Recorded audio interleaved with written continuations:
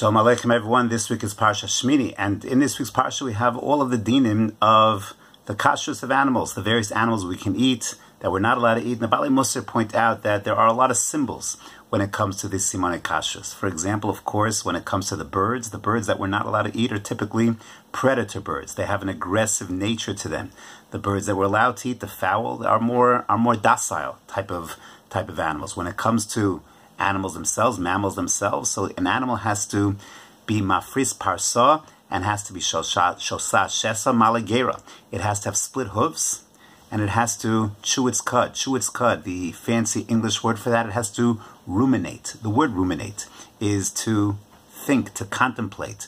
An animal that chews its cud, when I think about being reflective, I have to chew on something. I have to think about it. I have to chew it over. A reflective kind of process. It doesn't just eat. It eats with a process, with a slow, graduated process. Mafris parsa perhaps indicates split hooves. It can go in two directions. It has bechira chavshis. It can go right. It can go left. All symbolic of simanei kashrus of a human being. When it comes to fish, so a fish, in order to be kosher, needs to have snapir v'kaskeses. It has to have scales. Scales look like armor, a coat of armor that protects the fish from the elements that might cause its demise, to protect it from the outside element. Just like a human needs scales, needs a coat of armor to protect from the Yetzer Hara that might be around him, and fins. If the scales are not enough, you have to run away. You have to be able to flee those situations that are challenging.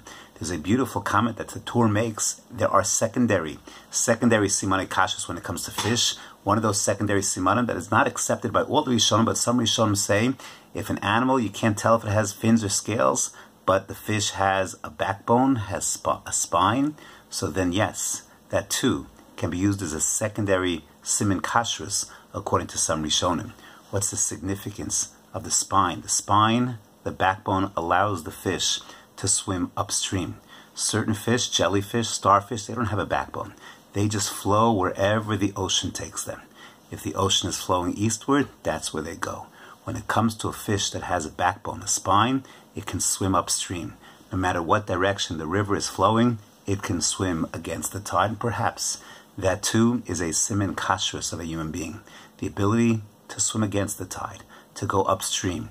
When the world is in one direction, when the flow is in a certain way, the ability to go against the tide. These simanei kashrus are certainly halachic matters, but the Baalei Musar point out they have hashkafic implications as well. They teach us how to combat Yetzer Hara, how to combat sometimes the challenges of the world around us in order to elevate us and make us more complete, more whole Yidden. Have a wonderful Shabbos Kodesh.